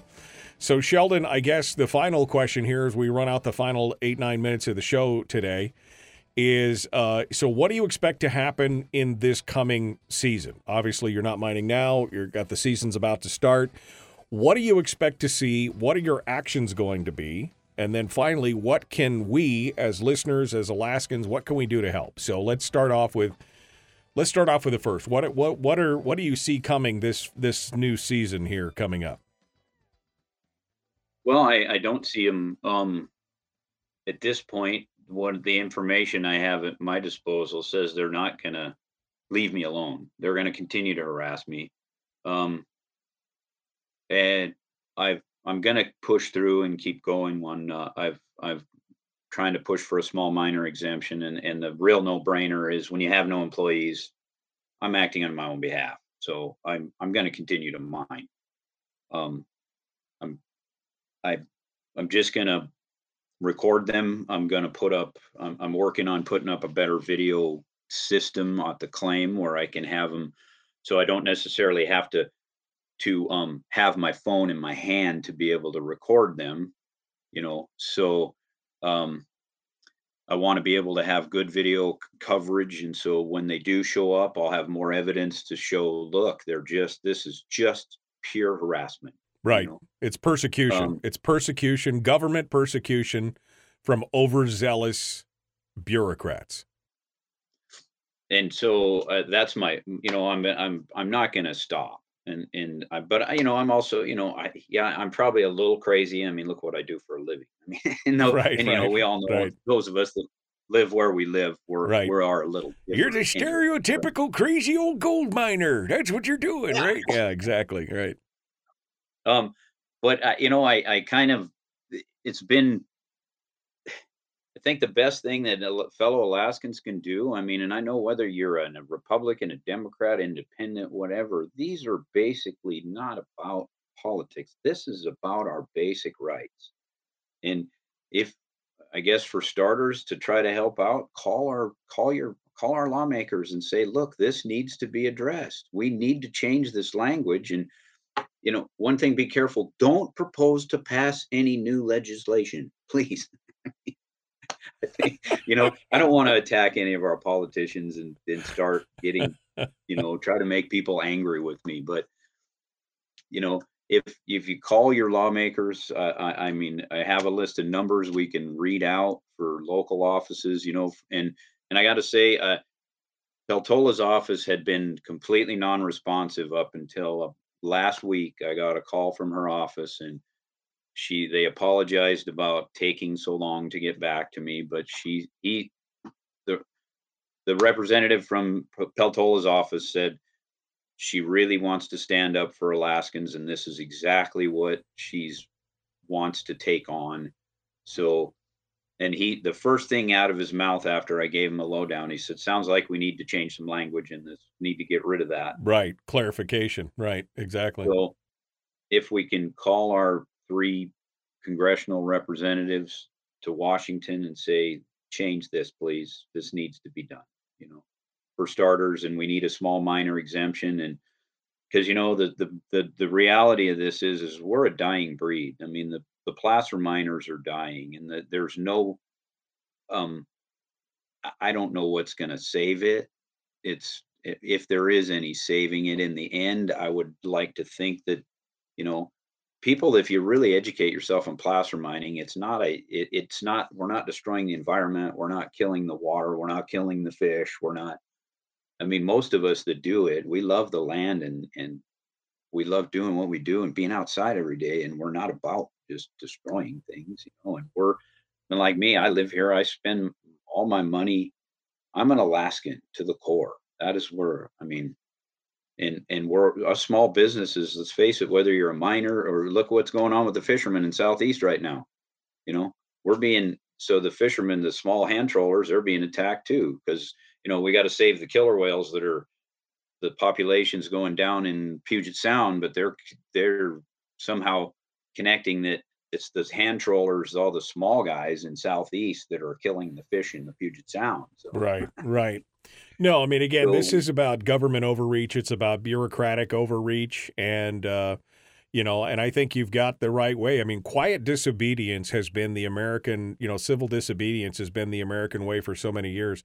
And I think you're on the right track. I think, putting cameras up in hidden places all around the mine site with microphones that records everything that happens, whether you're there or not, will show exactly that what these guys are doing. And you're right. They don't like to be recorded because they know what they're doing is wrong. If they knew what they were doing was right and they had the law on their side, they would not be afraid to be videotaped and have that presented as evidence later on. So good for you. Having to drop some money into a security system is a pain, but at the same time, probably your best choice when it comes to protecting yourself and being able to say, I was trying to do the right thing. These guys have obviously got some kind of agenda, and they've got it out for me at this point, especially when they say they're going to throw the book at you and do all that kind of stuff. I mean, that's the kind of behavior that just shows somebody, a bureaucrat who's literally out of control, or the power has gone to their head. Yeah, it is just, I'm shocked. I mean, I was more just kind of flabbergasted at this. And when, it's a no-brainer. I mean, when you're out there working by yourself, and I mean, I'm not, well, I was under the assumption, and I've been there 6 summers, that I hadn't been, and everybody in the neighborhood loves I'm there. In fact, I got people come over, and the neighbors wanted to get some dirt one day he's a little panning area on his property, and he had some family coming up. And so I took a scoop of dirt and dumped it on his trailer for him. And, he went, and so he could have panning dirt, I mean, it's right. I'm trying to be a good neighbor, and all the neighbors, we get along fine. And so the whole idea that somebody complained is anonymously, right? Yeah. In our system of law, you can't, even if a trooper pulls you over, and they can't just pull you over because they had an anonymous complaint. I mean, if they had or come to your house and come in and just say, we're here because somebody called and said you were being unsafe, and we're going to come in and inspect your house. It's like, wait a minute, no, you're not. Well, the whole idea of not being able to, and this is what government bureaucracies are doing now in a lot of ways, whether it's code enforcement or a lot of these other things, they're now starting to depend on this anonymous reporting system. You should have the ability to face your accuser in anything that's going on. And this is just another way that bureaucracies are able to, again, justify themselves, because, anybody could call in with an anonymous complaint, whether it's the bureaucrat's spouse or somebody they know, or they themselves call it in later on. It's a whole thing. So yeah, it's very, very frustrating. for especially for people like you. And again, having my family's got a history of mining, and I've seen how it's slowly dwindled away over the years to where there's very few small miners left because you don't have to, you don't have the wherewithal necessarily to go big or go home because it takes a lot of capital. And at the same time, sometimes you don't want to. And the government shouldn't be all up in your business over stuff like that. Yeah, it's we shouldn't have to face this kind of, I mean, I get it, it's like Fort Knox, Pogo, these big mines, you need to have really stringent safety regulations when you have great big iron and you have a big equipment and you have all these people working together. But when you have, I question too, where's the big death rate or safety issue in placer mining? I Right. mean, Well, the only person you're putting at risk is yourself. And if people do that all the time, whether they're in business or not, people put themselves at risk all the time. We don't need a government agency coming in and babysitting us to do that kind of stuff. Sheldon, we're down to the last less than 2 minutes here. So I'll give you final thoughts on this and how people can get a hold of you if they want to kind of kibitz with you to figure out who they need to call or what they need to say. Your final thoughts here. Okay. Yeah, I'm more than welcome to, my contact is 907-322-6603. And I've been working through Sullivan's office, at Lisa Harbo and Greg Bringhurst and Chad Paget, who used to be Don Young's chief of staff here in Alaska. And I've done a lot of work with Chad over the years too. And, getting involved with these guys, or at least contacting Peltola's office and Murkowski's office and tell them we need to change this. This has to, and hopefully we can, save what's left of our miners, our small miners, because we are a very integral part of the economy here. And and you're an integral part of Alaskan history. This is it right here. And you guys should be able to do what you need. If you're just you and you're just doing it on your own, as long as you're not hurting anybody else or making a mess, it should be fine. And they should leave you alone.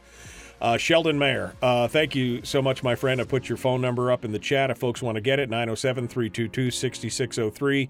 Text him, talk to him, get the details. Sheldon, thanks for coming on board. Hey, thank you, Michael. You having a wonderful day, and say hi to your wonderful family, man. I will. I appreciate it. Folks, we're out of time. Tomorrow is Firearms Friday. Sheldon, hold the line. We'll be right back. All right, Sheldon. I'll give you the final bite at this apple, my friend. I mean, I applaud you. I know that you've been, you put yourself in a precarious position over the years because you have been the one that basically has stood up and said, no, I will not comply with laws that are ridiculous or regulations that actually go against the law and things like that. And I admire you for that. You've taken a stand many, many times, and this is just yet one more time where you've taken that stand. That again, civil disobedience is the most American of choices and of actions. That's what we do in this country. Quiet civil disobedience, and you're doing that. Now you're being a little louder about it because, again, if they're going to single you out, that's crazy. And if they're going to, again, utilize government resource, flying a helicopter into your property 50 feet off the road because I guess they can. That's still trespassing, by the way. I'm still trying to figure out how they could justify. Yeah. We could have walked around the gate and walked in, but no, we flew a helicopter in just to show. It's an intimidation. It's government intimidation, and it needs to stop, quite honestly. So I want to give you the final word here. I'm going to give you the final bite. People, I think, are texting you already. So let's. Yeah, bro. My phone's blowing up right now. Yeah, your phone's blowing up right now. So everybody text your information to Sheldon, and he can call you back individually. But give me your final word on this, Sheldon, because, I want to try and help you however I can. It just infuriates me, this kind of bureaucratic overreach. But your final thoughts. Well, I just said thank you, Michael. And I think that any of us, and as I've been telling the other miners too, is the peaceful noncompliance and just say no to it. And, one of the things I'd like to propose to our lawmakers and stuff is, somebody push the reset button on giving the bureaucracy to continue we don't need to write more bills and more regulations. what maybe we ought to do is put a stop on it and start reviewing and getting rid of nonsense that's written down. And but to you know we got to I don't know, I don't know, the peaceful noncompliance is the best way to go at this point, and just reach out and help each other, and because we're all in this together. So you know Right. and just gosh, I don't know. I'm kind of at a loss too, Michael, because I'm just I mean, this is the direction Yen and I decided to go, and sometimes it's kind of scary. But Well, yeah, I imagine it is, because nothing is. I mean, somebody said something about the other day, and they said something about tax season, and they said, "Oh," and I said, the only thing I'm scared of is the federal government in those regards, because you just don't know. They could bring the full force and weight down on you and destroy your life. I mean, just basically, they've got deepest pockets ever. They could just tie you up in court for the rest of your natural life, and what would you do? So sometimes, civil disobedience is the only way to go. And especially as it seems like at this point, they know that they don't have the authority unless you give it to them. And you have refused to give it to them by adhering or by, acceding to them and getting a number and doing all that. They know that, to me, shows that they know that they don't have the authority to do what they're trying to do unless you give it to them. These other miners have given it to them. You have said no. So I'm with you. Most of them. Oh, go ahead. Sorry. No, most of them what? Oh, I said most of the poor guys, they're intimidated. The ones that are signed up now, they're in the system and they get fined and they're threatened. If they cooperate with me and talk to me or anything, then the MSHA will just come down on them harder. So, then the sad part is there is nobody that keeps them in check. So yeah. And I'm sorry, but I'm not willing to comply, and I will not willingly be part of the scheme. So, right. And I'll do everything I can to keep throwing monkey wrenches in it, because if the other miners would, there's a few that are stepping up now, and I'm really proud of them, and I'm hoping we can make a difference, because we need to. Otherwise, if I'm given, with everything that's happened to this point, if I'm forced unwillingly even to take their mine number and become a player in the game with them, it would be my financial death certificate. Yeah. It would ruin me financially. Yeah. They would run me into the ground. Because now it's a vendetta. That's what it is. Yeah. You dared to resist them. You dared to stand up to them. And what needs to happen is you need to get a whole group of miners that stand up and say, we're not taking any more of this shit. That's what they need to say. I mean, there's no more. So, all right. Well, Sheldon, again, if you want to help out Sheldon, you want to do what you can do, 907-322-6603, send him a text message with your name and info. He'll get back to you. And maybe you can get a group of people together that can write letters, that can put emails out, that can start to file complaints with MSHA themselves. You imagine if the MSHA system got flooded with complaints about the actions and behaviors of their own employees. Maybe we get a news reporter involved in this. We'll see what we can do, but it's got to stop, man. These are your fellow Alaskans persecuting you for exercising your own rights and trying to make a living, not hurting anybody else, not destroying the environment. Not that MSHA has anything to do with the environment. MSHA is about safety and health of the worker, which is Sheldon, which is like he's got it all covered. MSHA has the whole thing. I get so pissed about it. All right. Oh man. Well, all right, Michael. Sheldon, thank you so much. I appreciate you coming on board, and keep me in the loop, okay? Oh, and one more thing, if you got time, is if anybody does have any way, I've been trying what you just talked about, is getting some national coverage. Like through any Sean Hannity or Tucker Carlson, or I've even tried Joe Rogan, but I seem to get nowhere with any of them. So I don't know.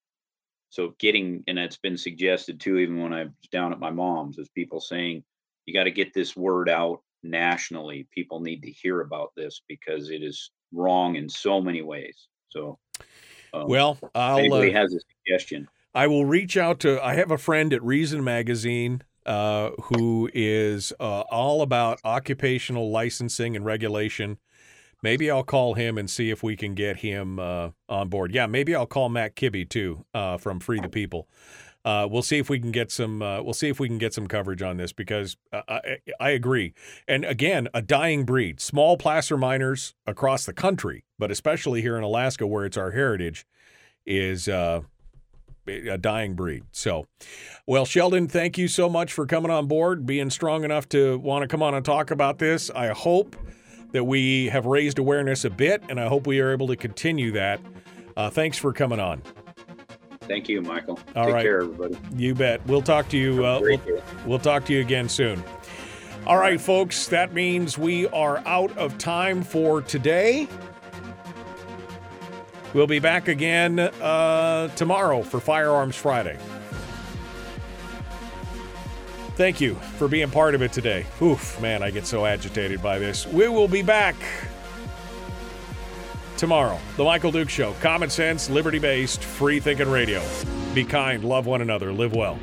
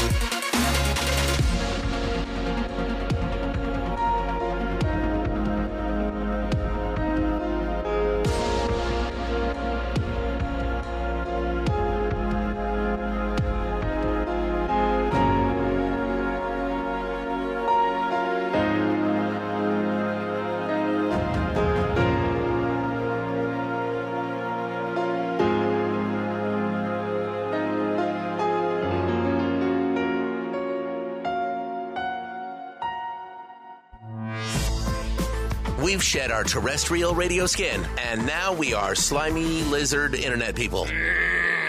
It's the Michael Duke Show.